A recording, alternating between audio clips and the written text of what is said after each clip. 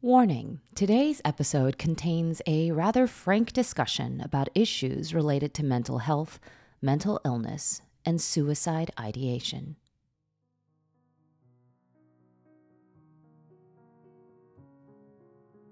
The world didn't give a fuck about what was right or wrong. Instead, it allowed us to operate like ants on a hill, waging our little battles in rush hour traffic without any thumb on the scale weighted towards justice, fairness, compassion, love. How else could I explain that a random man I didn't know felt he had the license to direct such unbridled hostility towards me? I thus sat there in my car, belted to the driver's seat, but unmoored in every other way, unraveling at the enormity of the world and the cruelty that filled it. The next day, my heart turned off.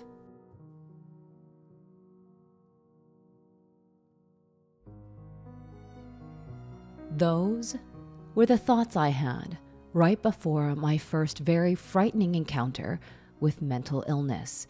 And this is the Korean Vegan Podcast, where we talk about how to live a more purposeful and empowered life.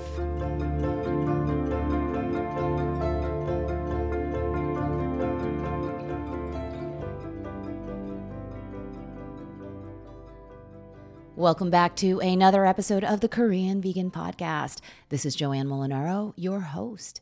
This week's topic, mental health. I was actually at a really large conference yesterday for the International Association of Korean Lawyers, and there I got into a discussion with a fellow bankruptcy litigator, and we were talking about how adept young people are nowadays at talking openly about mental health and both the fragility and resilience of the human psyche. He then asked me, how is it in law firms these days in the U.S.? He was from Toronto. Are folks open about mental health struggles in the workplace? I had to pause for a moment, and then I gave the following answer. We're much more open than we used to be, and we seem to have the support of upper management and seeking out help if we need it.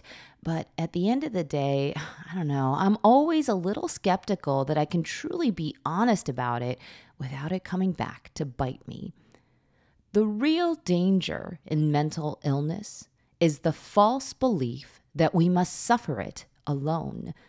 But sometimes the only way to prove to people that this is a lie is to come clean, to vitiate shame with vulnerability, as my therapist has said. So, here's to vitiating shame and empowering vulnerability.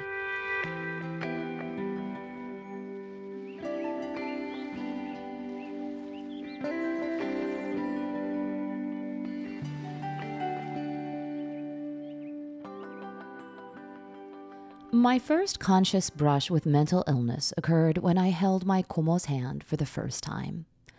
I was 8 years old when Komo, which means paternal aunt in Korean, my father's second younger sister, came to visit us in our Skokie house. As I clutched at my new auntie's left hand, I discovered she had only 4 fingers. When I asked Mommy why Komo was missing her pinky, Amma answered, because she sliced it off with a knife. I swiveled my head at the answer, but Amma was busy doing something or other in the kitchen. Why would she do that? Did it hurt? Amma shrugged. I guess she was very upset about something, and cutting her finger off made her feel a little better. At the time, this was the extent of my exposure to mental illness. My Komo was kind, patient, and yes, a little quirky, but I loved her in the way that children love new toys, and as she emerged each morning from the small bedroom at the back of our home, she brought with her a sense of adventure that attends the unknown. My most vivid memory of Komo is how she often tried to cook for me and how I ate every last drop of her somewhat bland, not terribly good food because I didn't want to hurt her feelings, because it must have been extra hard for her to cook with only 4 fingers on one hand.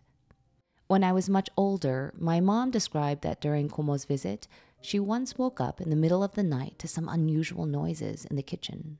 She ghosted down the corridor, still in her nightgown, only to discover Komo pacing back and forth atop the linoleum tiles, wielding a kitchen knife. When Amma asked her what on earth was the matter, Komo replied, "God told me that Satan is in this kitchen and that I must kill him."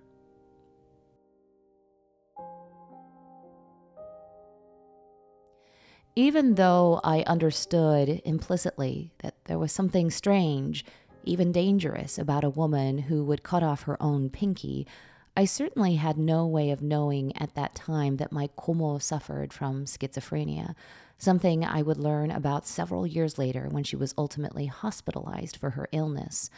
I would also come to know that the idea of harming one's physical body to cope with distress was not completely unheard of.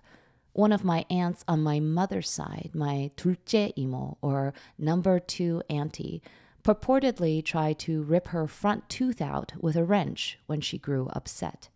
She also confided in me that when she was sad, she often sat with her dog outside in the outhouse. In Korea at that time, many urban homes still had their bathrooms outdoors, and she would sit there with her dog and cry.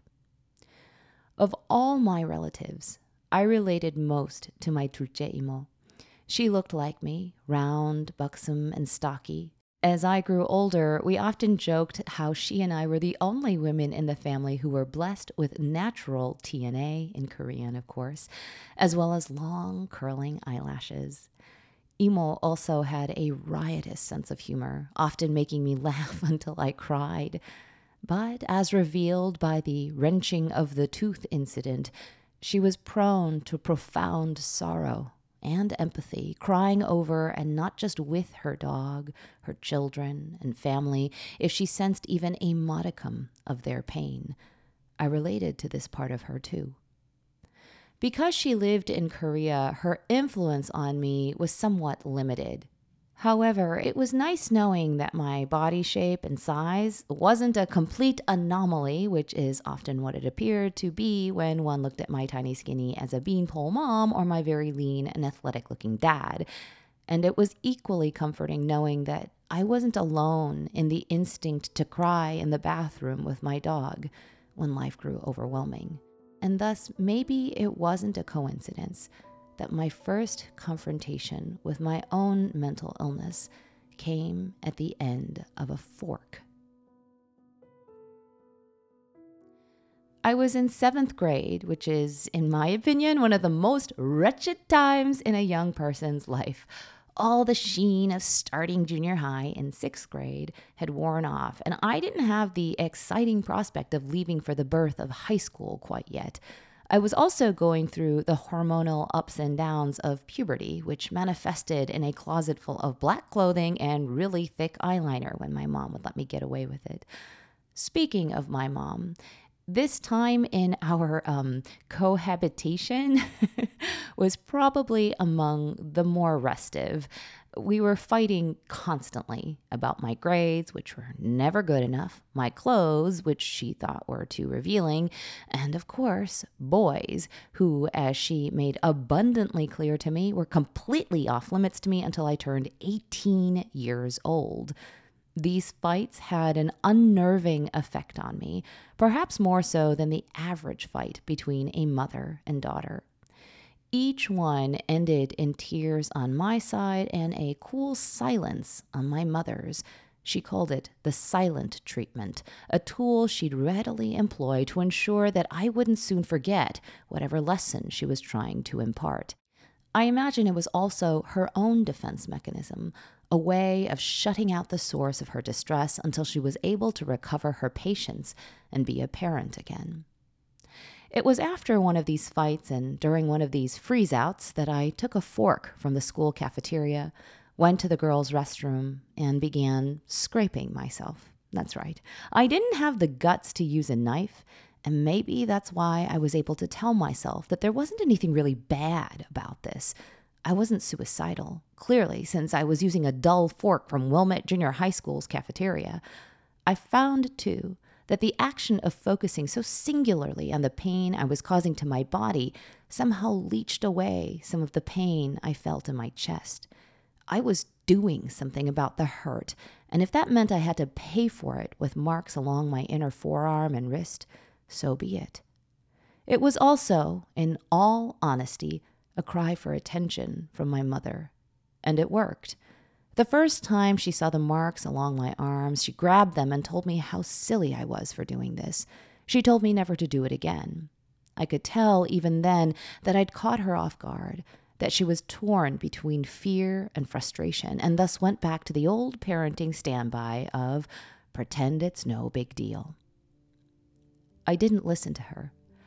I continued to harm myself, even though it never really garnered the kind of reaction I craved. Eventually, I graduated from forks to knives to razors. It was a habit I continued all the way until my divorce from my first husband. Eventually, it stopped being about attention and became instead a way to control the panic, the abject terror I had for a world that seemed indifferent to me. It's hard to describe, even now, what it was I was looking for from my mother when I harmed myself, much less back then when I was still just a big mishmash of prepubescent hormones. And it's not particularly easy for me to share these things with all of you because there's a great deal of shame embedded in these memories, in my desperate and ugly cries for attention, a desire I still try to suppress. But one memory sticks out to me for its sheer delicacy. It was in the locker room of New Trier High School. My best friend, Chuyeon, and I were changing into our smelly gym uniforms. The night before had been a bad one, and therefore my arms were covered in bright red scabs that had barely just formed. I grew careless about hiding them from Ju, and all of a sudden, she grabbed my wrist. "Joanne, what the fuck is this?" Ju was Korean American, but she spent a good chunk of her childhood in Korea. When she came back to the US in high school, she spoke with this slight Korean accent, one that only a fellow Korean American could possibly detect. So when she uttered the F word, it was tinged with notes from my mother's native tongue. Before I could even think to answer, tears began to ooze down her round face. I was trying to hold back this flood that was gathering in my throat all of a sudden, like out of nowhere. I was so unprepared for Chuyeon's reaction.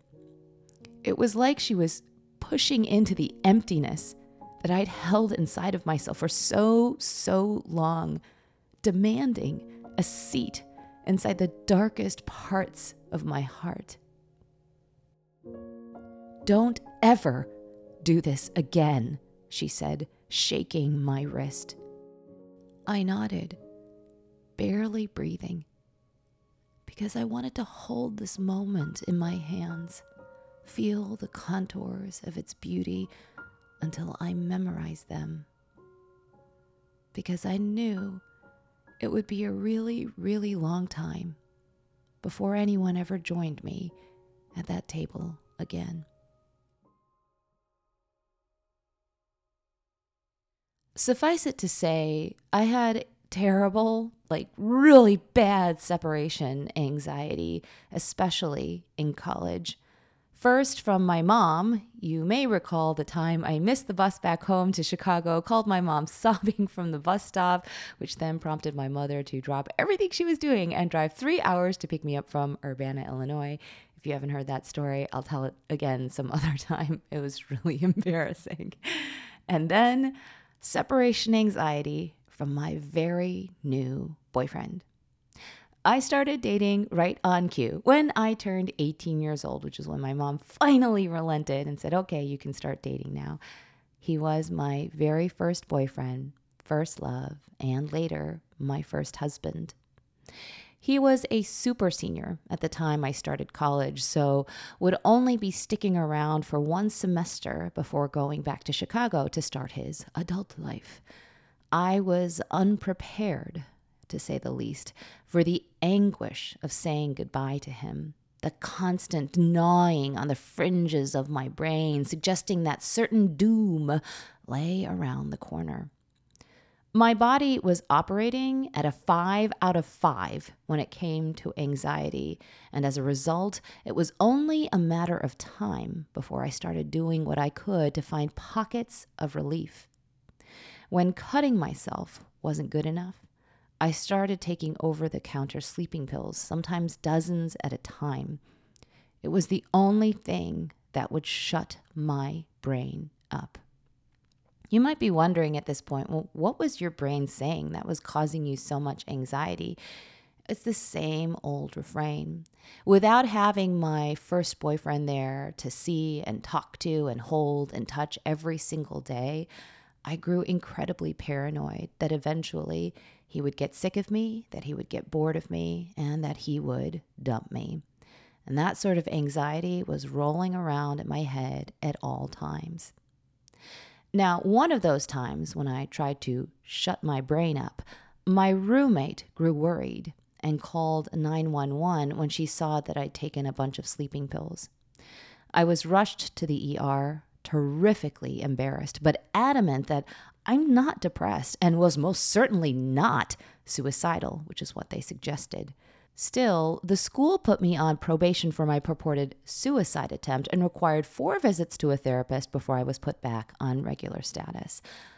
At the time, I was absolutely furious at my roommate, furious at the EMTs, furious at the doctor, furious at every single person, most particularly the school, for having the audacity to call what I did a suicide attempt.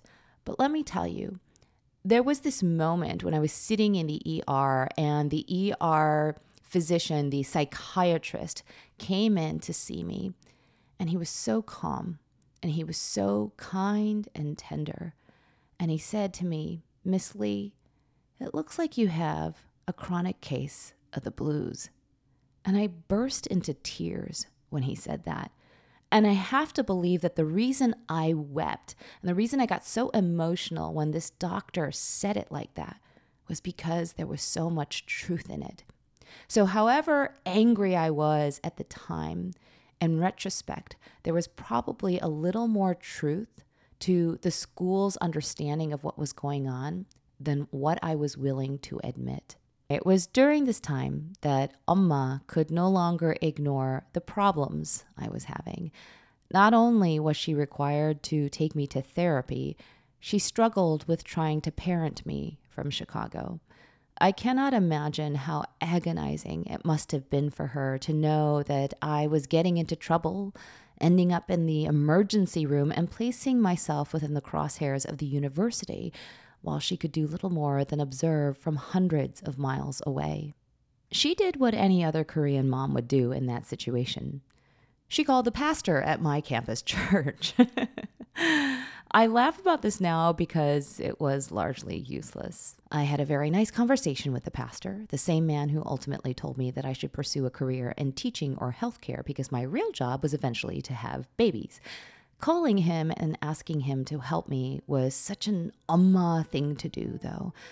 But as I look back, all I can think of is how enlisting someone she'd never even met into such a private space in our lives evinced the severity of her desperation, how she was grasping at whatever she could to keep her daughter safe. I had my first nervous breakdown, if you will, right after getting accepted into the University of Chicago Law School. I know. Why would getting such amazing news throw me into such a tailspin? I remember the day I received notice of my acceptance. I was working as a paralegal when the admissions office called me to congratulate me. That evening, my boyfriend came to pick me up from work, and as soon as I walked out of the building, we held hands and we did the happy dance together right then and there. This memory remains one of the most precious, even though it was with someone I would ultimately end up leaving. It was because I was so happy that eventually I grew unhappy. More specifically, I went to bed that night with an uneasy feeling in the pit of my stomach. Am I allowed to be this happy? By the time I woke up, I was convinced that the answer was a resounding no, that the aphorism, "What God giveth, God taketh away," was directly applicable to my life, and that he would take away the thing most precious to me, my boyfriend.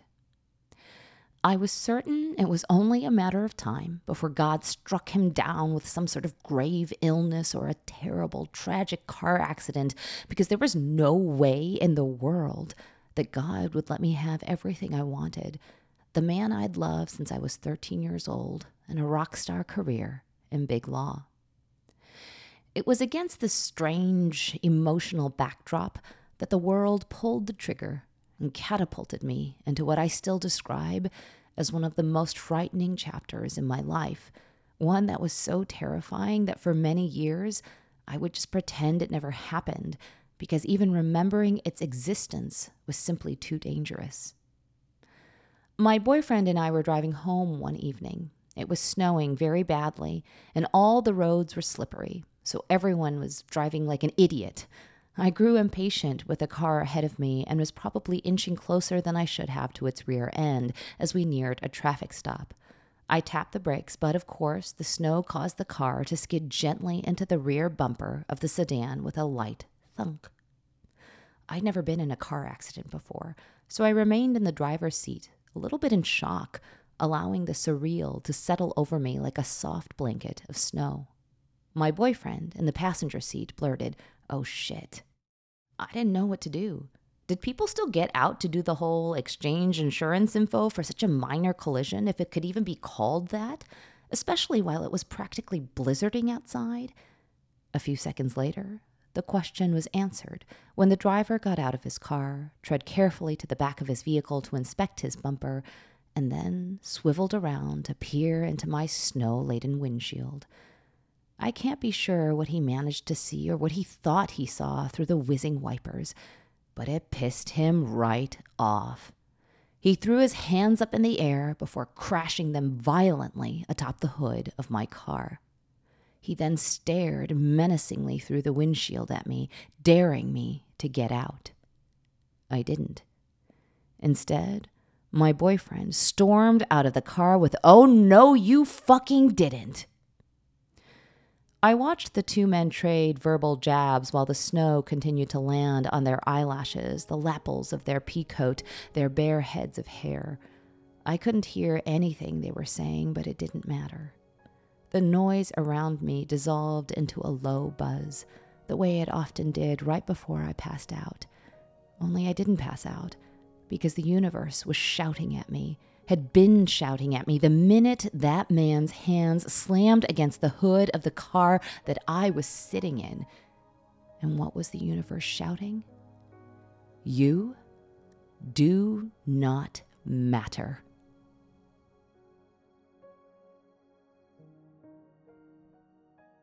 Growing up, I often felt this really strange, sort of curious sense of unease anytime I was too far from home, even if it was with my family, like if we were on a road trip to like the Wisconsin Dells, or if we went apple picking, especially if we had to stay overnight at a hotel, like this strange feeling would come over me. In fact, I still sometimes get like reverberations of this feeling today, especially when Anthony and I are doing a lot of traveling. It's not a comfortable feeling. It's like an echo of an echo, one that injects me with the immensity of all the empty spaces in the world.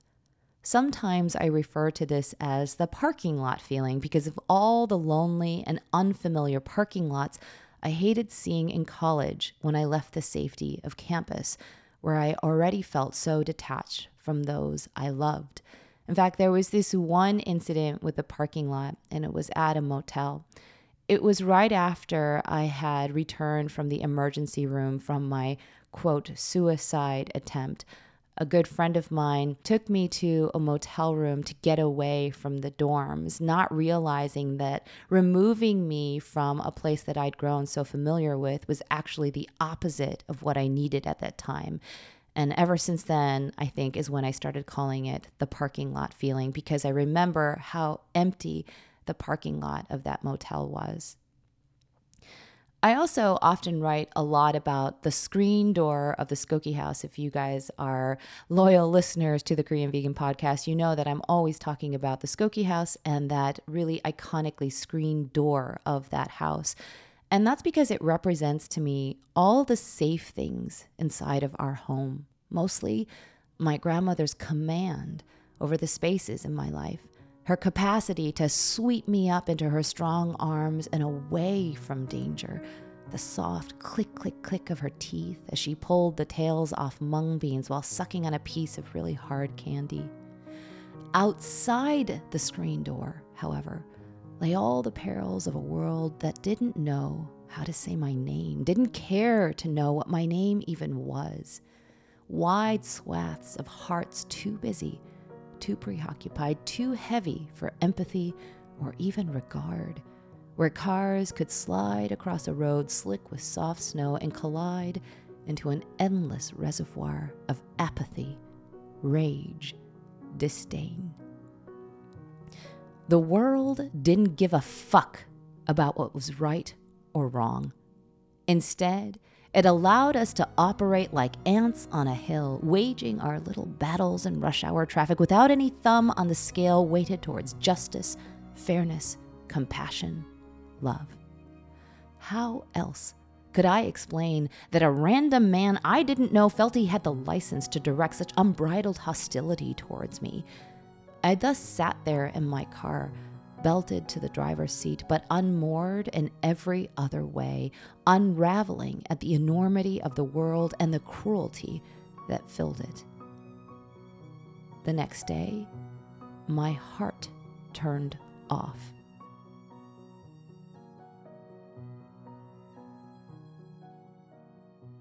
I don't really know how else to describe it. I just stopped feeling anything for anyone. I didn't love my boyfriend anymore. I didn't even really care for my parents or my brother. At least that's what it felt like. And even as I'm repeating it, I'm getting emotional because it's scary for me to even go back to this time in my life. Where once resided a hot, roiling bucket of thick emotions for those I cared about, now sat an empty, impenetrable tomb. My worst fear was coming true. I was going to lose the love of my life, not because he came down with cancer or walked in front of a speeding bus, but because I, all of a sudden, stopped having the capacity to love. Or so I thought. It made no sense. And I'm sure you're thinking right now, like, that makes no sense. And it really didn't make any sense. How could I feel nothing for him or anyone else, but be in such distress over this fact? If I really didn't care about him or my parents, why would I care that I didn't care, right?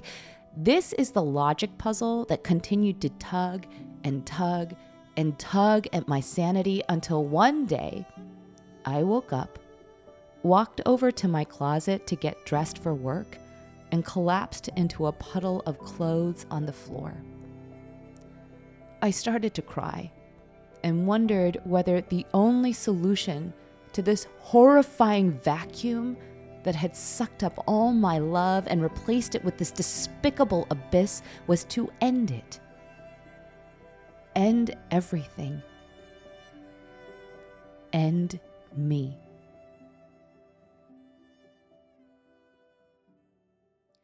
Amma found me like that in my bedroom, unable to move. I didn't know what to say to her, so I told her the truth. Amma, I don't want to live anymore. And then I leaned into her, and she held me the way she once did when I was a small child, while I cried into the shallow alcove of her neck. Afterwards, she got up, went downstairs, picked up the phone, called into the emergency room, and told them she was taking the day off. A few minutes later, she came back into my room, gently pulled me off the floor, and walked me down to the living room, where a cup of hot tea waited for me on the coffee table. She sat me down, and then nestled into the love seat adjacent to me, tucked her cool hands between her knees before saying to me, "Now, what's the matter?"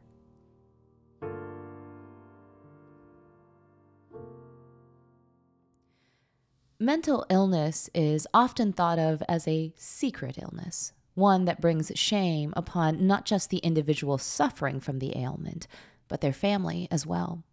This is particularly true in Asian families. According to one study, despite high levels of depression symptoms, there remains low utilization of mental health services among Korean Americans. Why the apparent reluctance to treat mental illness? Well, according to the same study, Korean Americans tend not to seek help due to misconceptions of mental illness and treatment and the stigma attached to mental illness and treatment, as well as the lack of culturally and linguistically appropriate mental health services in the United States. Dr. Jeffrey Liu, a psychiatrist at McLean Hospital, explained that in Asian culture, mental illness is seen, and I should emphasize incorrectly, as taking away a person's ability to care for others. For that reason, it's seen as taking away someone's identity or purpose. It's the ultimate form of shame.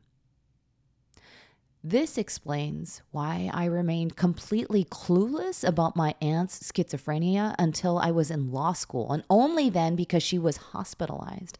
Until then, she was just a little kooky in a somewhat endearing and loving way. This also explains why my parents never once even thought about sending me to a mental health care professional during all those years in junior high or high school, even though evidence of my distress was literally carving at my arms like railroad tracks.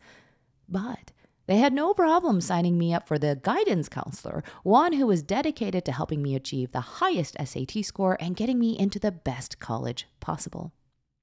It wasn't until I was required to see a therapist in college upon threat of being kicked out of school that my mother finally acquiesced and took me to a therapist. To her credit, she dutifully drove me to each appointment and never once made me feel ashamed about the process. I think that this introduction to mental health care as something more than a treatment for alcoholics or drug addicts or the truly, quote, insane, was a critical component to my mother's ultimate capacity to be there for me when I needed her most. Without this coerced exposure, I'm not sure Amma would have had the tools necessary to support me when I suffered my first real breakdown, one that was far more dangerous than the little flirtations I'd had during college. And by tools, I mean simply the language necessary to fight off the urge to enshroud my depression within the muffled, padded walls of shame. Instead, she was able to treat the illness with the clinical objectivity of a healthcare professional, unclouded by judgment or bias, while lifting me up and out of the hole I found myself in with the sheer power of her love. I know that by now, I've painted a motley portrait of my mother. Some areas might be dark, shaded, or even hard to look at. Some parts of the picture may not make sense with others. Amma will always be the woman who birthed me, named me, loved me, and perhaps at times hated me, or at the very least hated the fact of me. But of all things, to me, my mom will always be the woman who came into my room, joined me on the floor, held me in her arms, and rescued me.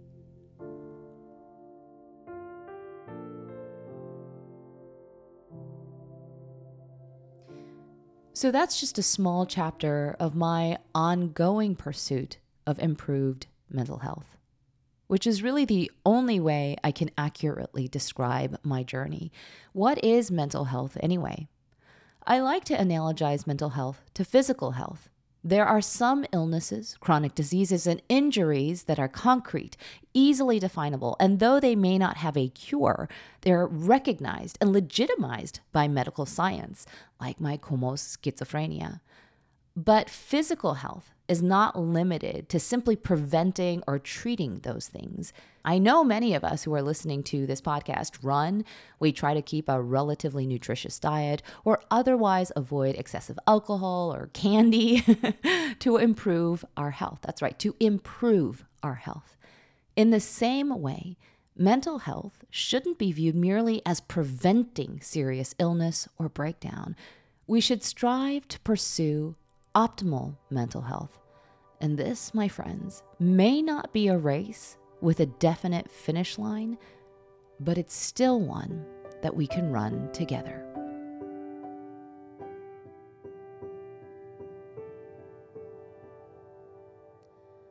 Okay, so now we are moving on to Ask Joanne. So every week I invite my listeners and newsletter readers to submit questions on which they may seek advice.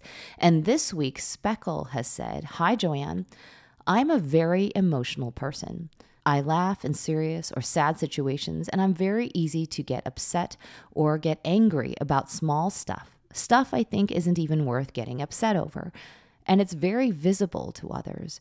Do you have any tips about not wearing your heart on your sleeve so much, or to be able at least to mask an reaction that is inappropriate during the moment?"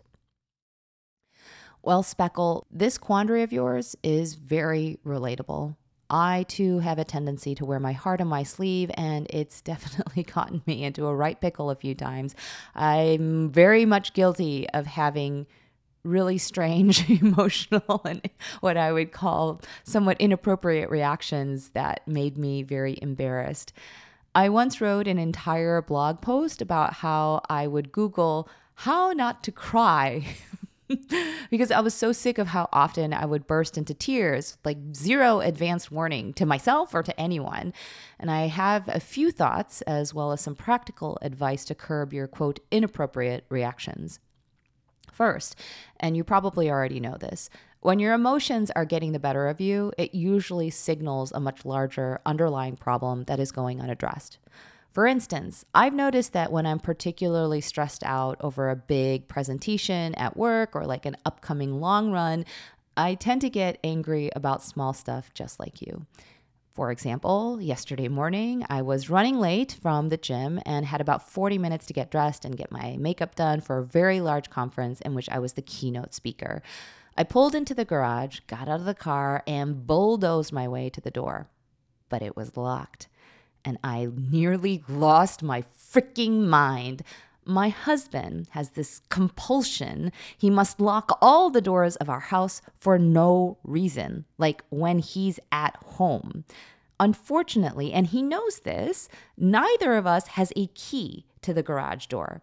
And therefore, I had to reopen the garage, walk all the way around the front yard, and enter through the front door of our house, after which I then had to go back to the garage to close the garage door.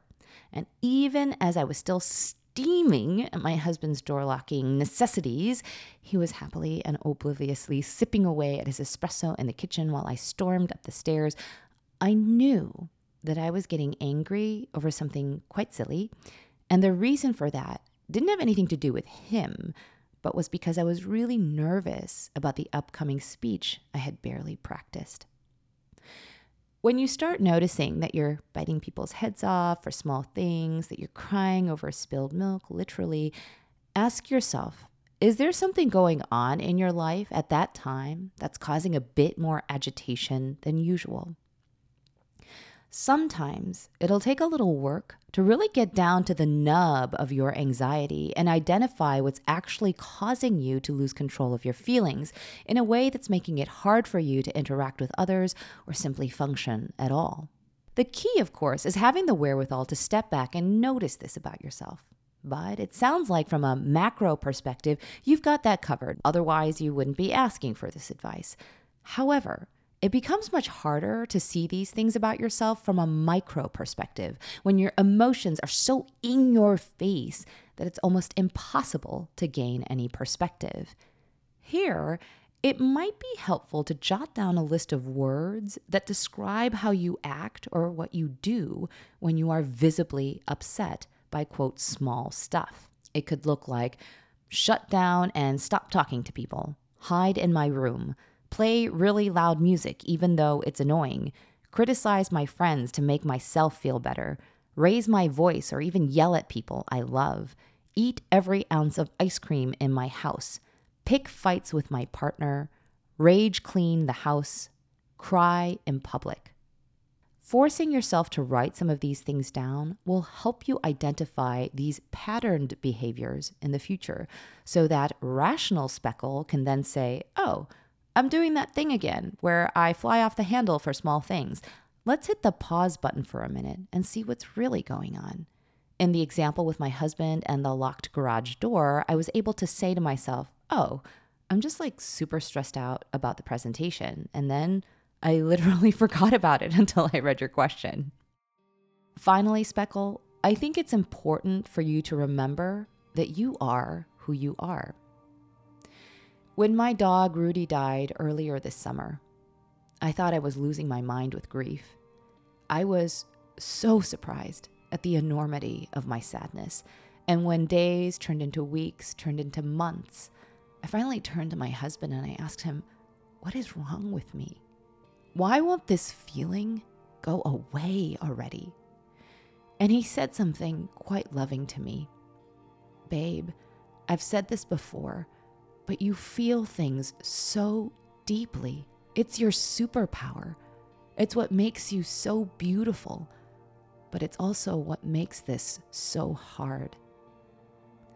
While your emotions may sometimes get in the way, Speckle, and there is certainly value to learning how to navigate that roller coaster when it happens, you should also know that your capacity to feel things as deeply as you do is also what makes you so uniquely lovely.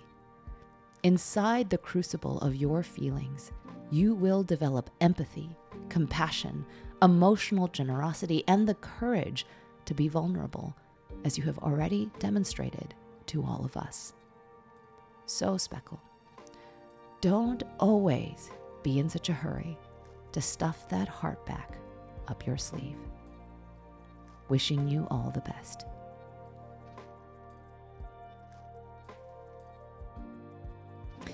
Thanks, Speckle, for submitting your question to Ask Joanne. If you have a question on which you're seeking advice, and it can literally be about anything, make sure to check out the show notes below and hit the link, Ask Joanne. All right, moving on to updates and random things. First off, giveaway winner. Thanks to all of you who entered the Cooking with the Spirit giveaway. Both winners have been notified by email, so make sure to check your inbox, including your spam box, to see if you are a lucky winner of a signed copy of Tabitha Brown's instant New York Times best-selling cookbook. What I'm watching. Okay, so I caved. I caved, and I finally gave in. Watched the first episode of House of Dragon on HBO Max. Or I watched about 20 minutes of it. I don't know. I was not into it. And this is coming from a die-hard GOT fan, well, up until the last season. I have read every book that George R.R. Martin has published and am pretty familiar with GOT lore, i.e. all the prequels and all the little side fictions that he's written. So I've been immersed in that universe, God, since I was like, I would say in law school. So I come to this with that sort of fervor, but I simply could not stomach another show with needless and purposeless violence, death, and betrayal. Like I couldn't do it anymore. I don't know if it's me, like maybe this is just the place I'm in my life right now, or the show, or maybe some combination thereof. But I am not recommending House of Dragon, particularly, as I know many of you are, for the animal lovers. Once again, just reminding you that there are signed copies at Now Serving LA, a bookstore that features only cookbooks, and they deliver everywhere. So if you want to pick up a signed copy of the Korean Vegan Cookbook, which is amazing if you don't have it, you can hit the link below and you can order yourself, or as a gift, a signed copy of the Korean Vegan Cookbook. What I'm cooking. Well, this week, I cooked up what my husband calls one of the best pasta dishes he's ever had, way better than anything he'd get at any restaurant. I know, he's biased, but I'll let you be the judge. For those of you who signed up for the newsletter, you will already know that I included in this week's missive my recipe or take on Gigi Hadid's viral vodka pasta. There's definitely a Korean twist to this recipe. For those of you who are listening to this podcast, I will gift you with this recipe as well. Just hit the link in the show notes below. And of course, if you want access to not just this recipe, but all my amazing recipes, all you have to do is sign up for the Korean Vegan Meal Planner. All right, we are now on to parting thoughts.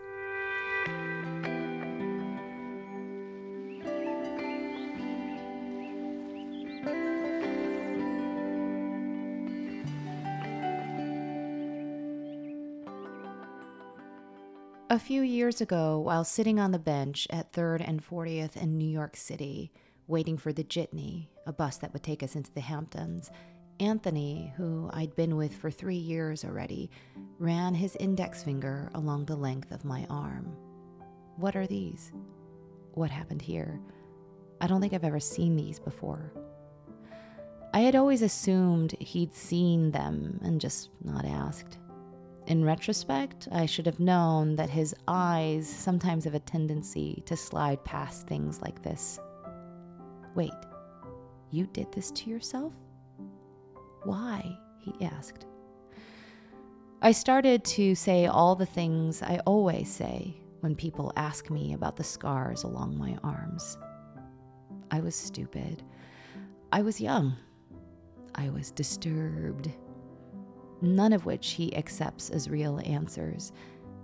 There's a line forming now for the bus we are waiting to board. A mother and a daughter chat over their luggage. The mother is wearing khaki shorts and sandals. Her daughter is in a white cotton blouse that slides off her narrow shoulders by design whenever she swishes her hair back and forth. From somewhere, a breeze moves through our little waiting area as though prowling for the best place to land. And I wonder whether it ultimately perches on the girl's bare shoulders.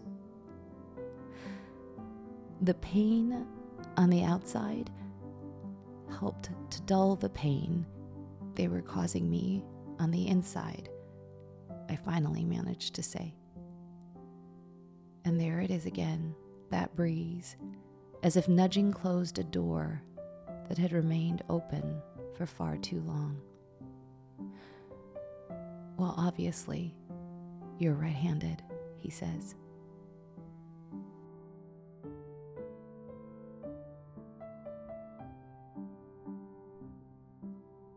Thanks, everyone, for joining me for another episode of the Korean Vegan Podcast.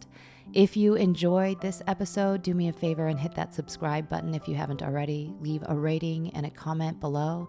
If there was something particularly inspiring or insightful about this week's episode, it would mean so much to me if you shared it with your friends, your family, your loved ones, your colleagues, or even on social media. Otherwise, until next week, I wish you a wonderful and beautiful day.